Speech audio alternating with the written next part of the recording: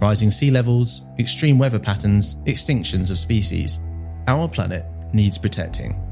I'm Adam Vaughan, the Environment Editor for The Times, and this is Planet Hope from The Times, in partnership with Rolex and its Perpetual Planet Initiative.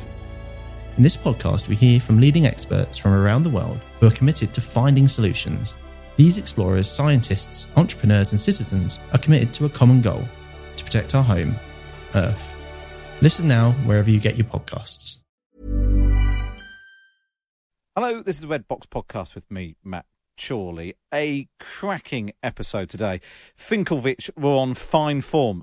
Danny Finkelstein, David Aaronovitch, podcast favourites, I think it's fair to say.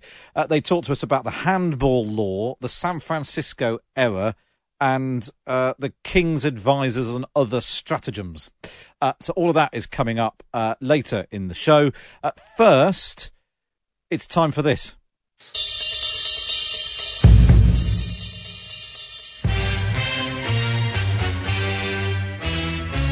And I'm delighted to be joined by our two favourite pollsters, Chris Curtis from YouGov. Good morning, Chris.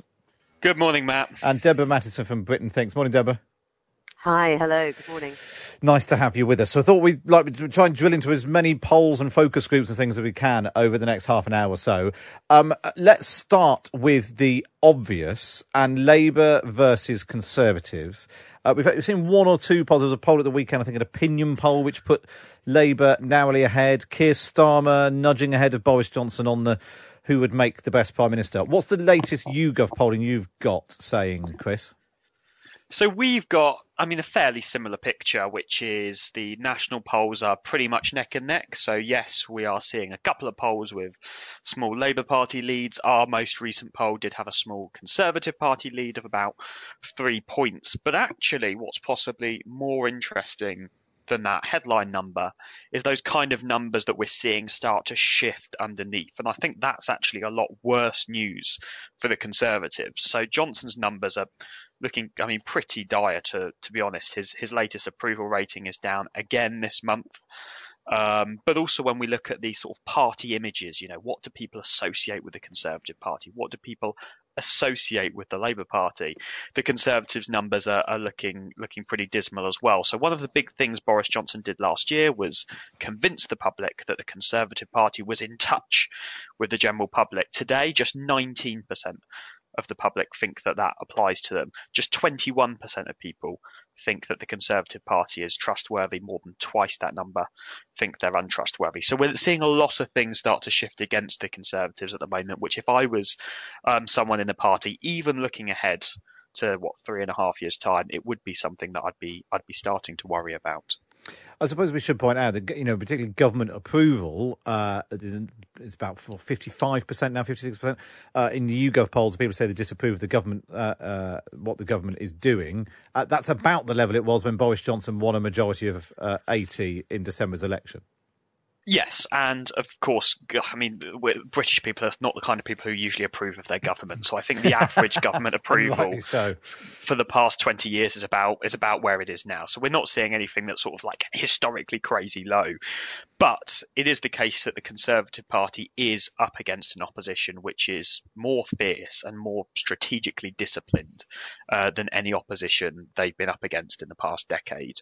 And I think it's also the case that a lot of the numbers are just slowly moving against them, and I think that should be something that they should be concerned about.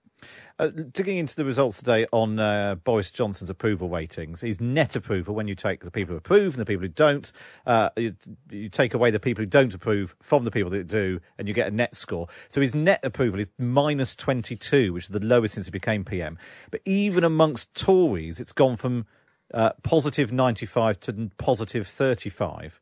That's a big drop, even amongst the people who still say they're going to vote Tory. So is that the sort of the path that people go on, that they sort of lose faith in him and the government before they then switch to another party? I suppose we should say that approval is the worst number for the Prime Minister. So there's lots of ways we can ask about the popularity of a politician. And approval is the one that Johnson does worse on, because I think there's lots of people that may quite like him, may think he's trying his best, but think he's doing a bad job, but would still vote for him. So he does do better if you ask sort of, do you have a favourable view of Boris Johnson? Do you like Boris Johnson? Questions like that, which is one of the reasons for that difference. But yes, I mean, it is possibly the start of a journey. And I think given how volatile politics is at the moment, given how willing people are to shift between parties, you can see the Conservative Party up at 40% at the first half of the year and then dropping down dramatically, because we saw that happen last year. And people going off the party leader, I think, is one of the things that should be a warning sign, a flashing light on the dashboard, if you're a political party, that you could be starting to lose chunks of voters. OK, Deborah Madison, let's bring you in. You were on the show a couple of weeks ago talking about your time as a pollster for Gordon Brown, and then since digging into the what's been happening in the Red Wall seats. If you, and having been there in the highs and the lows with Gordon Brown, what would you be advising Boris Johnson to do, given the direction the polls are shifting in?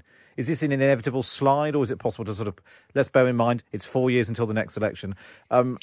Should he be worried at this stage? Deborah? Oh, I can't hear. Can't hear Deborah. What about you, Chris? Do you think he should be worried at this stage? Yes.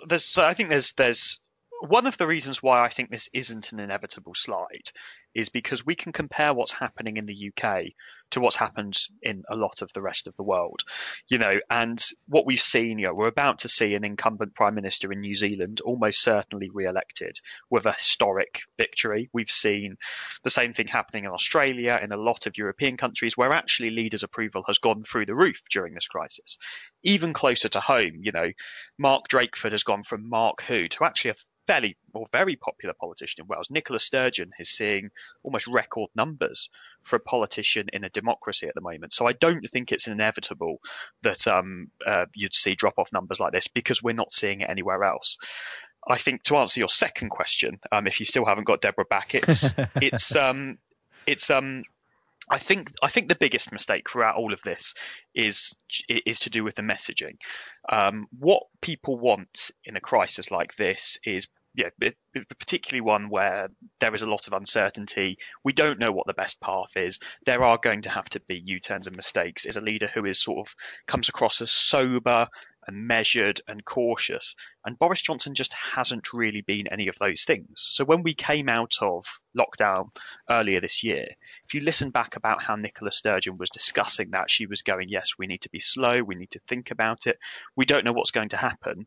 Whereas what we got from sort of Boris Johnson was more sort of go to the pub, go back to work, get to the office. We need to start getting back to normal. And I think that, particularly if we're now going back into lockdown again, will really start to grate on some people. Deborah, I think we've got you back on the line. What advice would you give Boris Johnson? Yeah, I mean, I was just going to say, actually, a few things. The first was, let's not get too excited about the polls, because historically, the opposition has been as much as 20-odd points ahead and still gone on to lose the election, and there's an awfully long way to go. The second thing is that Labour itself has a long way to go. So, as Chris has said, although pulling level, there are some underlying problems still for the opposition. So, Labour is not trusted in the economy, for example, and Keir Starmer start. A lot of people still don't know him. I spoke to one of my Red Wall interviewees, a lady called Michelle, yesterday, and she didn't know who Keir Starmer was. So, that's a problem. But the third thing about I'll tell you what, Deborah, we'll come back to you, because that line, I don't know if it's Keir Starmer trying to interfere with you talking about the fact that people don't know who you are, don't know who he is. We'll get Deborah back on the phone in a sec. Chris, we should talk about the big political event of the week. Was obviously the Lib Dem conference. Ed Davey making his first speech. Let's take a listen to a clip from Ed Davey's speech. You who are carers, to the parents of disabled children, to the thousands of young people caring for your mum or your dad, I understand what you're going through. And I promise this: I will be your voice.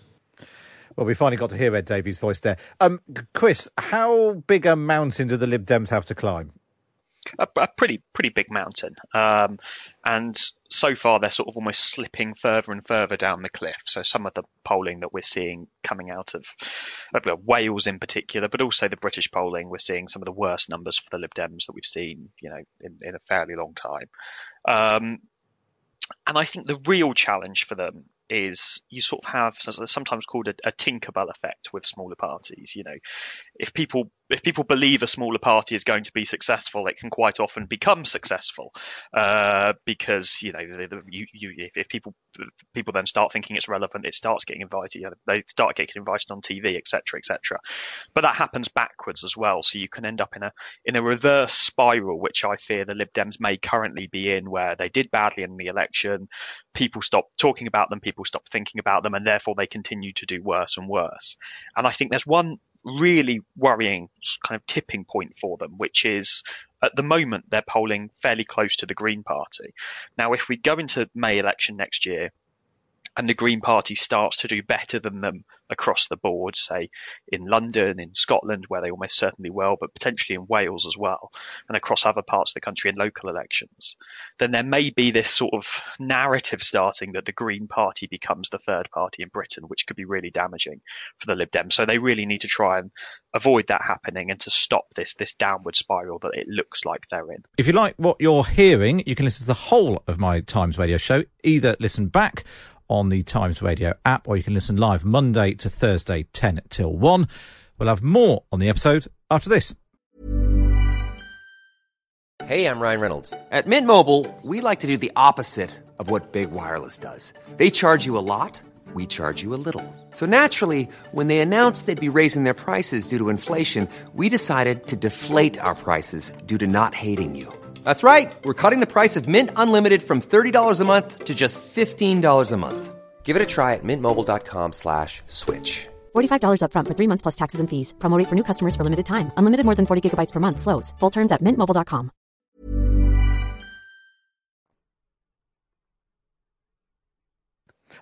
Chris, let's park the Lib Dems then for a moment. They've got a big mountain to climb, and I'm not sure that yesterday's speech alone is going to get Ed Davey much further up that mountain.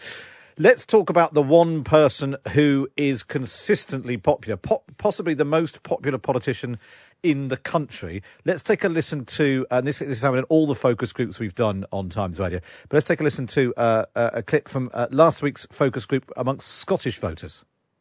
Furlough scheme, Rishi Sunak, I think it's his name.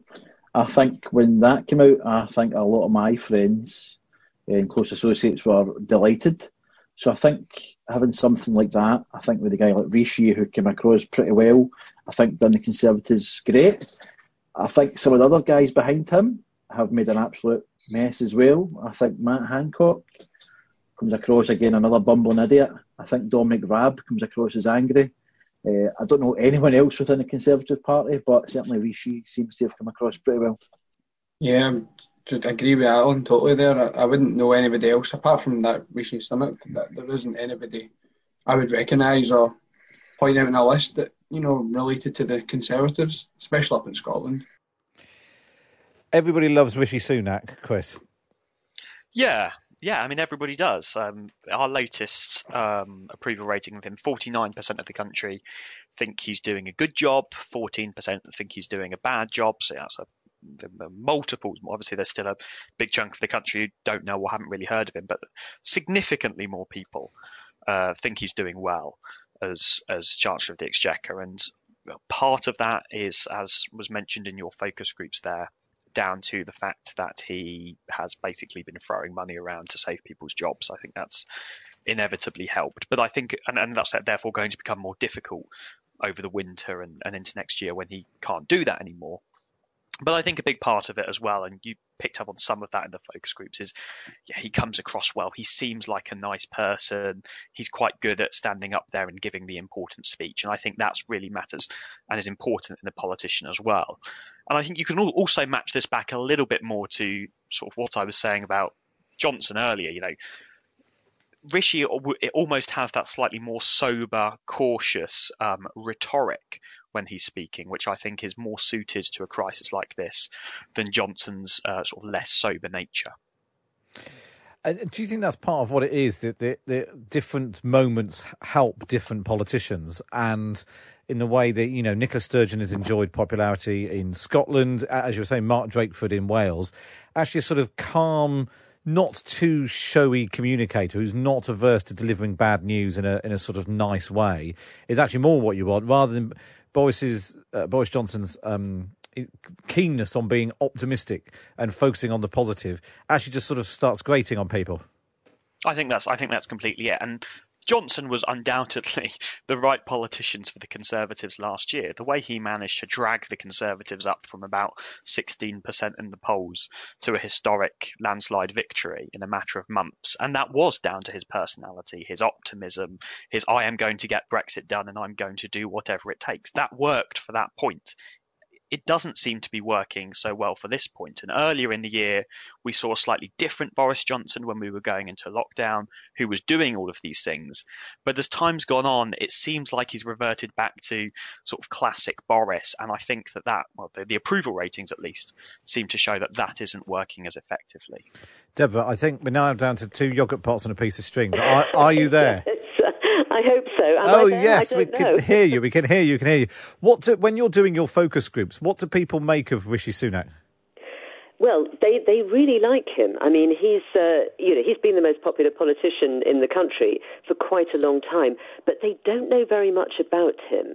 And one thought that I have is that if people had the sense that it's very much the kind of commentariat take on him, that he is the person who is fighting for the economy, the economy versus health battle. He's the person fighting for the economy.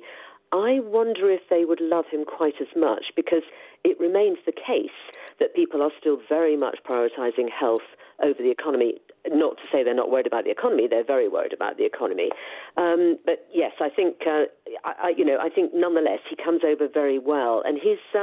In contrast with Boris Johnson, and I just caught the end of you chatting about Boris there, he seems to be his own man. And where I think Boris Johnson is going most badly wrong is that he's lost that sense of, he was very powerful, he seemed very driven. We asked in our coronavirus diaries last week if Boris Johnson was an animal, what animal would he be? He is a sheep. And one person said he's unable to make his own decisions. He just follows those around him and people giving him advice or what the public are demanding, so he's chopping and changing all the time. And I think that's an incredibly dangerous place for the Prime Minister to be. That's absolutely fascinating. Well, so we'll come on to the government, how the public view the handling of coronavirus and their willingness to stick to lockdown measures in just a sec. This is Pick of the Polls with Chris Curtis and Deborah Mattinson.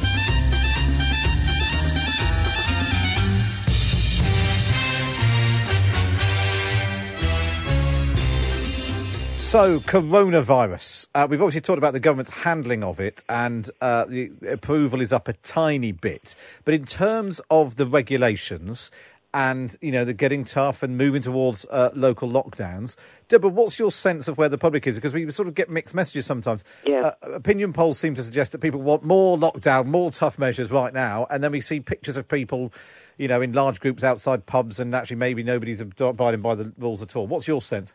So I think those pictures, as they always do, it's a story being created out of what's a tiny minority. And I think consistently all the polls, all the focus groups, all the qualitative work that we've done suggests that the vast majority of people are prioritising the health risk over the economic risk and sort of prepared to make sacrifices. And in the end, they feel that, probably those measures aren't enough. And I think there's a sort of air of weary resignation that people assume that there are going to be more measures coming down the line quite fast, and in a way it can't happen soon enough for them. So, and in terms of the mood of the country, I was just looking at this before coming on. I mean, at the end of August, the overriding emotion that people told us they were feeling was hope. But now, sort of last week, we're back to all the misery. Heaven knows I'm miserable now. People are worried, people are scared, people are sad, People are angry. It's back to kind of very negative feelings, I think. Chris, I know you go to do the same thing. You ask every week, how have you felt in the past week? The mood currently, 44% are happy, but 44% are stressed. That's up from 35% in the depths of the lockdown, but also 40% are frustrated. Yeah. Up from about 35% a month ago. So that's, we're sort of happy, stressed and frustrated. That probably just sum up the nation. Yeah, I mean, we're not seeing the extreme movements that we saw at the start of lockdown when suddenly everybody was massively scared, and it did have a sort of big shock on the country's psyche. We're not seeing those kind of dramatic movements again. But yes, I mean, I basically agree with everything Deborah says there. There seems to be one of those areas where the sort of Westminster elite bubble is really, really out of touch with the views of the general public. The general public are overwhelmingly following lockdown rules, totally fine with bringing in stricter rules. You keep hearing quotes appearing from government sources about how nervous they are about how the public will react to additional lockdown measures. I don't know where that's coming from, because all of the polling, and as Deborah said, all of the focus groups consistently shows that the public would be totally fine with additional restrictions if they're told they're necessary. And it seemed a bit odd to me, this sort of grand old Duke of York routine that we saw last week with sort of Chris Whitty and Patrick Vallance marching everyone up the hill on Tuesday, just to be marched down again on Wednesday with a fairly modest set of reforms. I don't know why the government felt the need to sort of make everyone very nervous about where the virus was going, only to not put in place really measures that were that strict at all.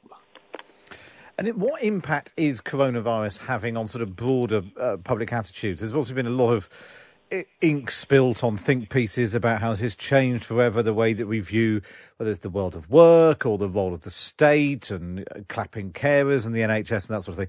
Is that actually borne out by polling and focus group work that you're doing, Deborah? Yes, it is. I mean, we're finding consistently that people are saying that they would be very disappointed if basically Britain didn't change as a result of all of this. Only 9% say that they want us to go back to normal.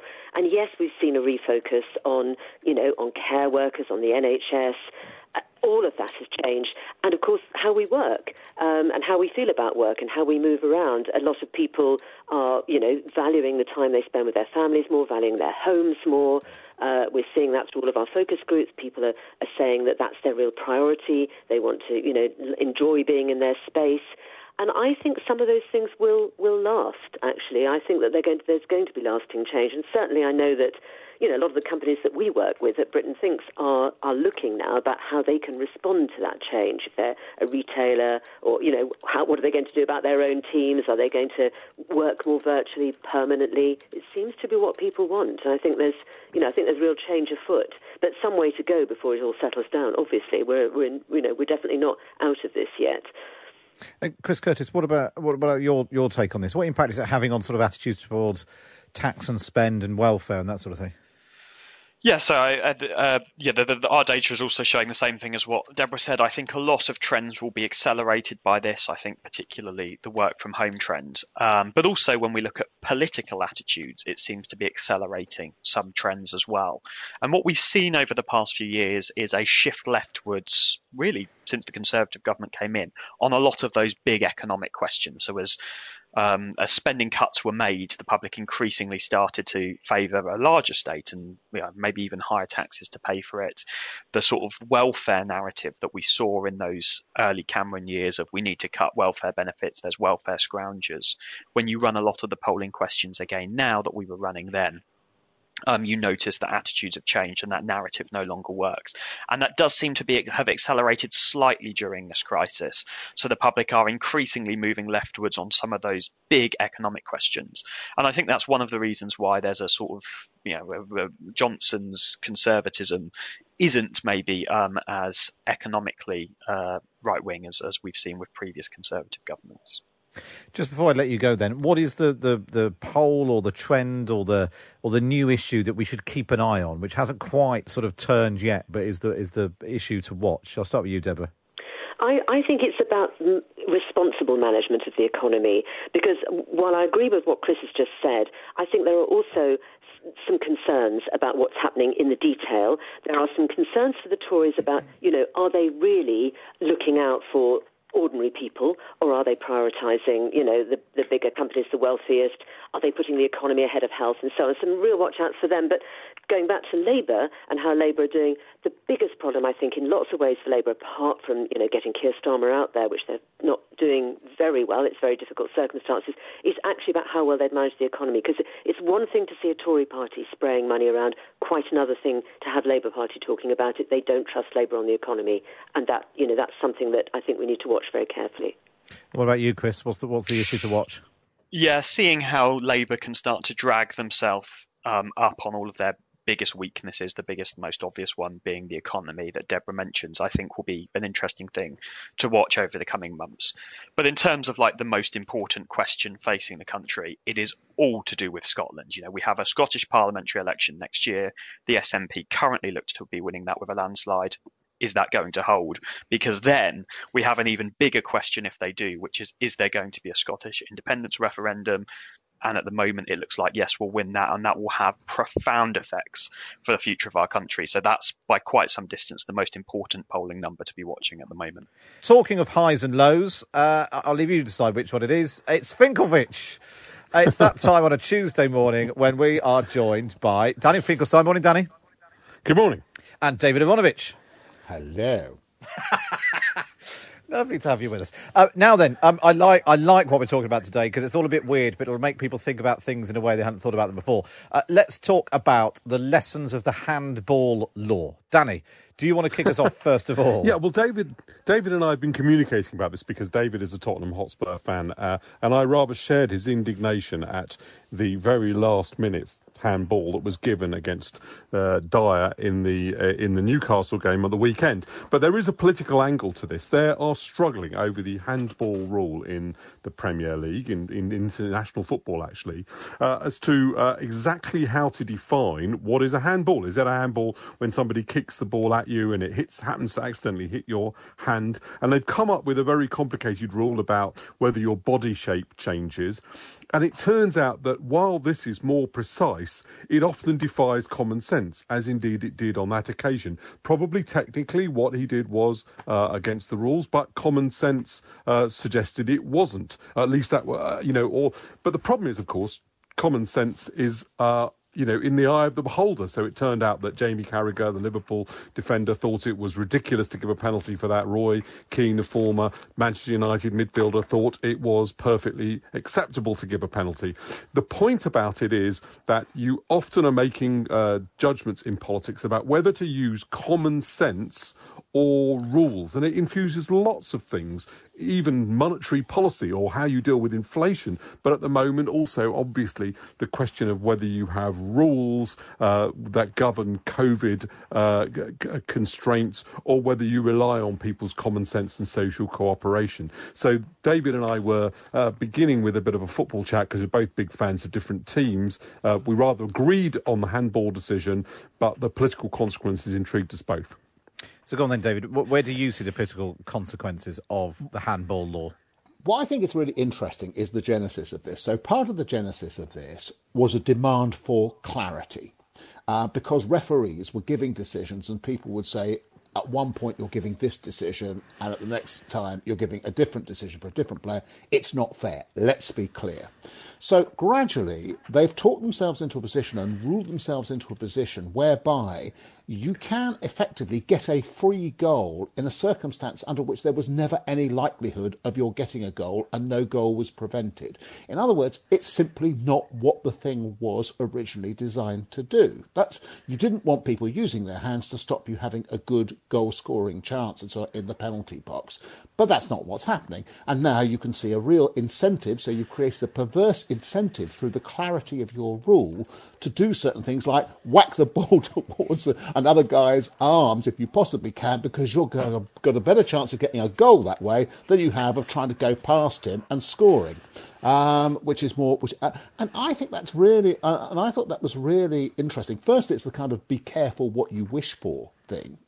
you all kind of moan about it, and you moan about it, and you moan about it, and you say, we want something much clearer, and then when you get it, you really don't like the clarity. And I think there are all kinds of situations in which that applies in politics and in social rules and so on, in which your demand for something to be made absolutely clear actually takes you further and further away from the reason why you wanted to do it in the first place. Yes, and it also, by the way, Matt, and this is also true of the newly introduced video assistant referees, what that has shown is you can't, in the end, get complete certainty, as David has just argued. There just is an area of judgment which it is impossible to remove. I do actually lean towards rule-based systems. I think common sense is obviously very valuable as a rule of thumb, but it's very difficult when you're trying to make law, and so you do have to be pretty specific. But this does, although I lean towards it, this does illustrate, and lots of football examples illustrate this, a big problem with I suppose using the rules too specifically.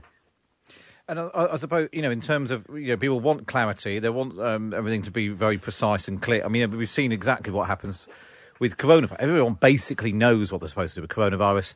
Don't mix in large groups, wash your hands, put a mask on. But once you start getting in, why is it 6 people and not 7? And do I have to wear a mask when I'm in Pret or not?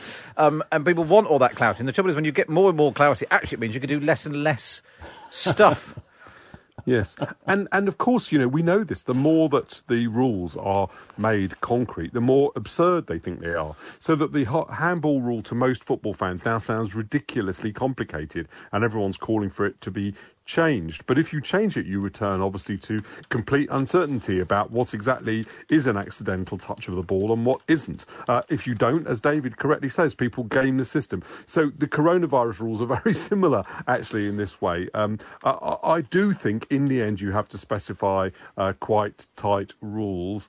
And I guess that means that referees have to, and we all have to, abide by the rules in their very specific nature, rather than trying to rely on something as unreliable as just common sense.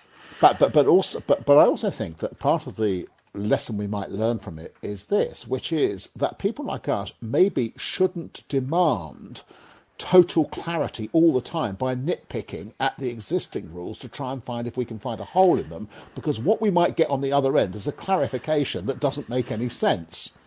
And we do this. So one of the things that happens, quite often happens, is somebody says, OK, well, we're going to have to do this somewhere, so we're going to say it's the rule of 6. So immediately we say, why not the rule of 7? And why exactly 6? And 6 under exactly what circumstance? And so on. And essentially we move away from the reason why we're doing it in the first place, which is to have a reasonable level of physical distancing without closing down and so on. And we move it to something else, which is the terrible kind of lack of total clarity that we have in following this rule. OK, but we're going to do this in a slightly different order. Let's talk then about, sticking with coronavirus, the King's wicked advisors and other stratagems. Who wants to pick up and run with that one? Well, this is one of mine, and I just wanted to do it because one of the things I'm interested in is the fact that a whole lot of Tory MPs who are now very cross with the government for one reason or other, they're getting in the net from constituents. They actually kind of tend towards the libertarian wing, so they don't like these regulations anyway. But on the other hand, they have very recently won the election under Boris Johnson. So who are you going to blame? And under circumstances like this, and actually almost all circumstances, you get what I call the King's wicked advisors scenario, which is you locate it in an advisor and you say, if only the top man or woman would just change their advisors, would change Fiona What's-Her-Name and Nick Timothy, would change Dominic Cummings, would change Seamus Mill, whatever, then in that case everything would be right, because actually we're very loyal to the leader, him or herself, but actually it's them that we've got to get rid of. And this is a really kind of medieval concept. You couldn't get rid of the king, you couldn't criticise the king, but you could always criticise the king's wicked advisors and try and get the king's wicked advisors executed or impeached or something like that in order to send a big message to the king that actually he would have to change his ways. OK, well, one person who's got very carried away with this is Steve Baker. This is him speaking to Times Radio's Ross Kempsell. People have got a great deal of faith in Boris Johnson. But I'll push the boat out. Many of us will have seen Lord of the Rings. And there's a scene in Lord of the Rings where Theoden, the king, is under the spell of his advisors. And he has to be woken up from that spell. And when he wakes from that spell, joy comes to pass in the kingdom. And I'm afraid at the moment, somebody needs to wake Theoden from his slumber. And when Theoden awakes, and I mean Boris, everything will come right. I love that bit when he adds in, and I mean Boris, just to be absolutely clear. And not Theoden. Yeah. Actually Theoden. I'm not literally talking about Theoden. As someone who can't stand any films that involve wizards or people with hairy feet, I don't actually know what he's talking about, but other people tell me it's a very good metaphor. I've never seen. I've seen Lord of the Rings once, which struck me as sort of like an extended video game, and I watched it on screen. Where the book I had to give up on, I'm afraid. But what I have been is one of the King's Wicked advisors, and I've experienced exactly the phenomenon David has talked about, where William Hague, really what people wanted to do was get rid of William Hague or John Major, but they centred it on his advisors, and that was uncomfortable because that meant centering it on me. I think I had two feelings. One was, it was in fact actually there was an element of truth in it, right? Certainly, some of the mistakes that he made, either John Major or particularly William Hague, probably were down to things that I'd been involved in or advised him on, right? And so it was reasonable to say that was, my fault, or to point to the influence of advisors. But on a bigger scale, it was obvious that the problem with the Conservatives during the period when I was working for him was strategic. It related to the party more deeply.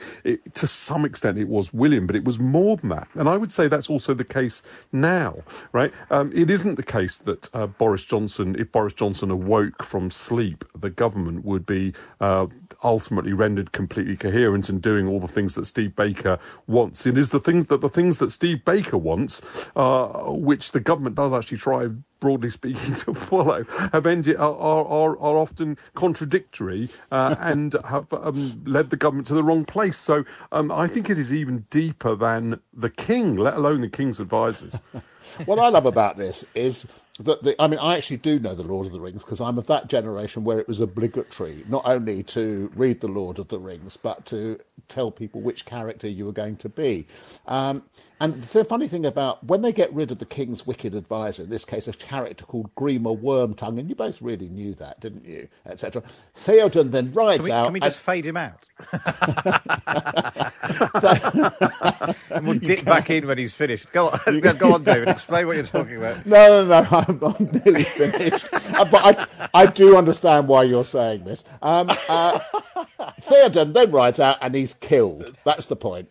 That's heroically killed. So I think this is Steve Baker demanding that Boris Johnson heroically ride out, cast off his hat, and then rides out to be killed, and replaced presumably by somebody even more to Steve Baker's liking. Maybe somebody a bit like Steve Baker. Actual Steve Baker, exactly right.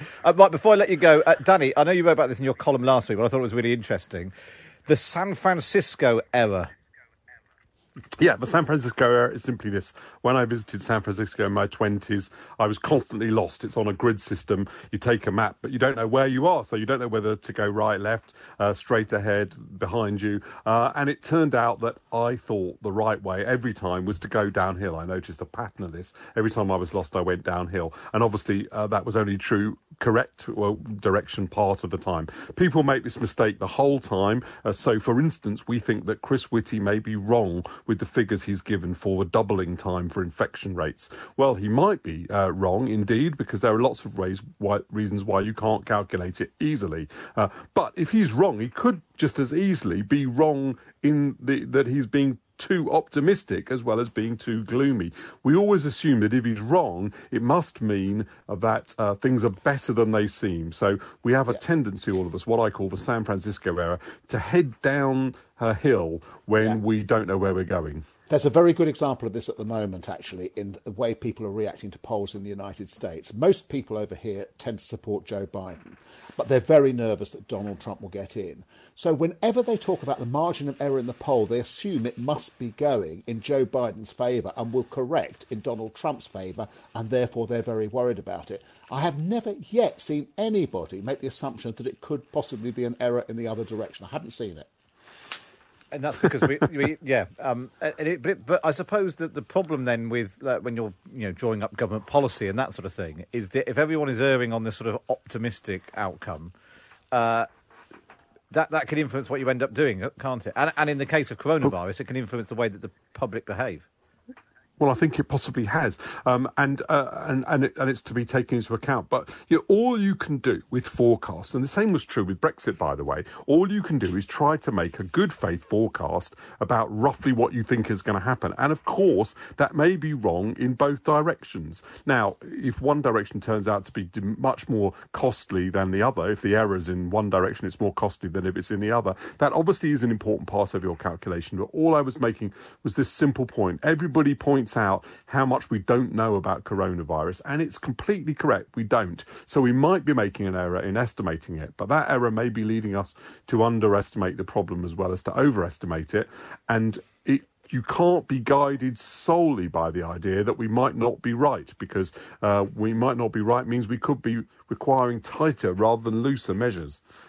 That's all we've got time for on this episode of the Red Box podcast.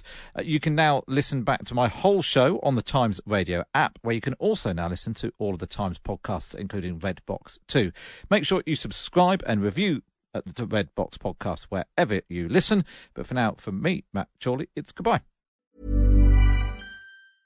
Small details are big surfaces. Tight corners are odd shapes. Flat, rounded, textured, or tall. Whatever your next project, there's a spray paint pattern that's just right.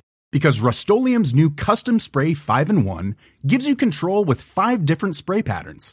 So you can tackle nooks, crannies, edges, and curves without worrying about drips, runs, uneven coverage, or anything else. Custom Spray 5-in-1. Only from Rust-Oleum. Planning for your next trip? Elevate your travel style with Quince. Quince has all the jet-setting essentials you'll want for your next getaway, like European linen, premium luggage options, buttery soft Italian leather bags, and so much more. And it's all priced at 50 to 80% less than similar brands. Plus, Quince only works with factories that use safe and ethical manufacturing practices. Pack your bags with high-quality essentials you'll be wearing for vacations to come with Quince. Go to quince.com/trip for free shipping and 365-day returns.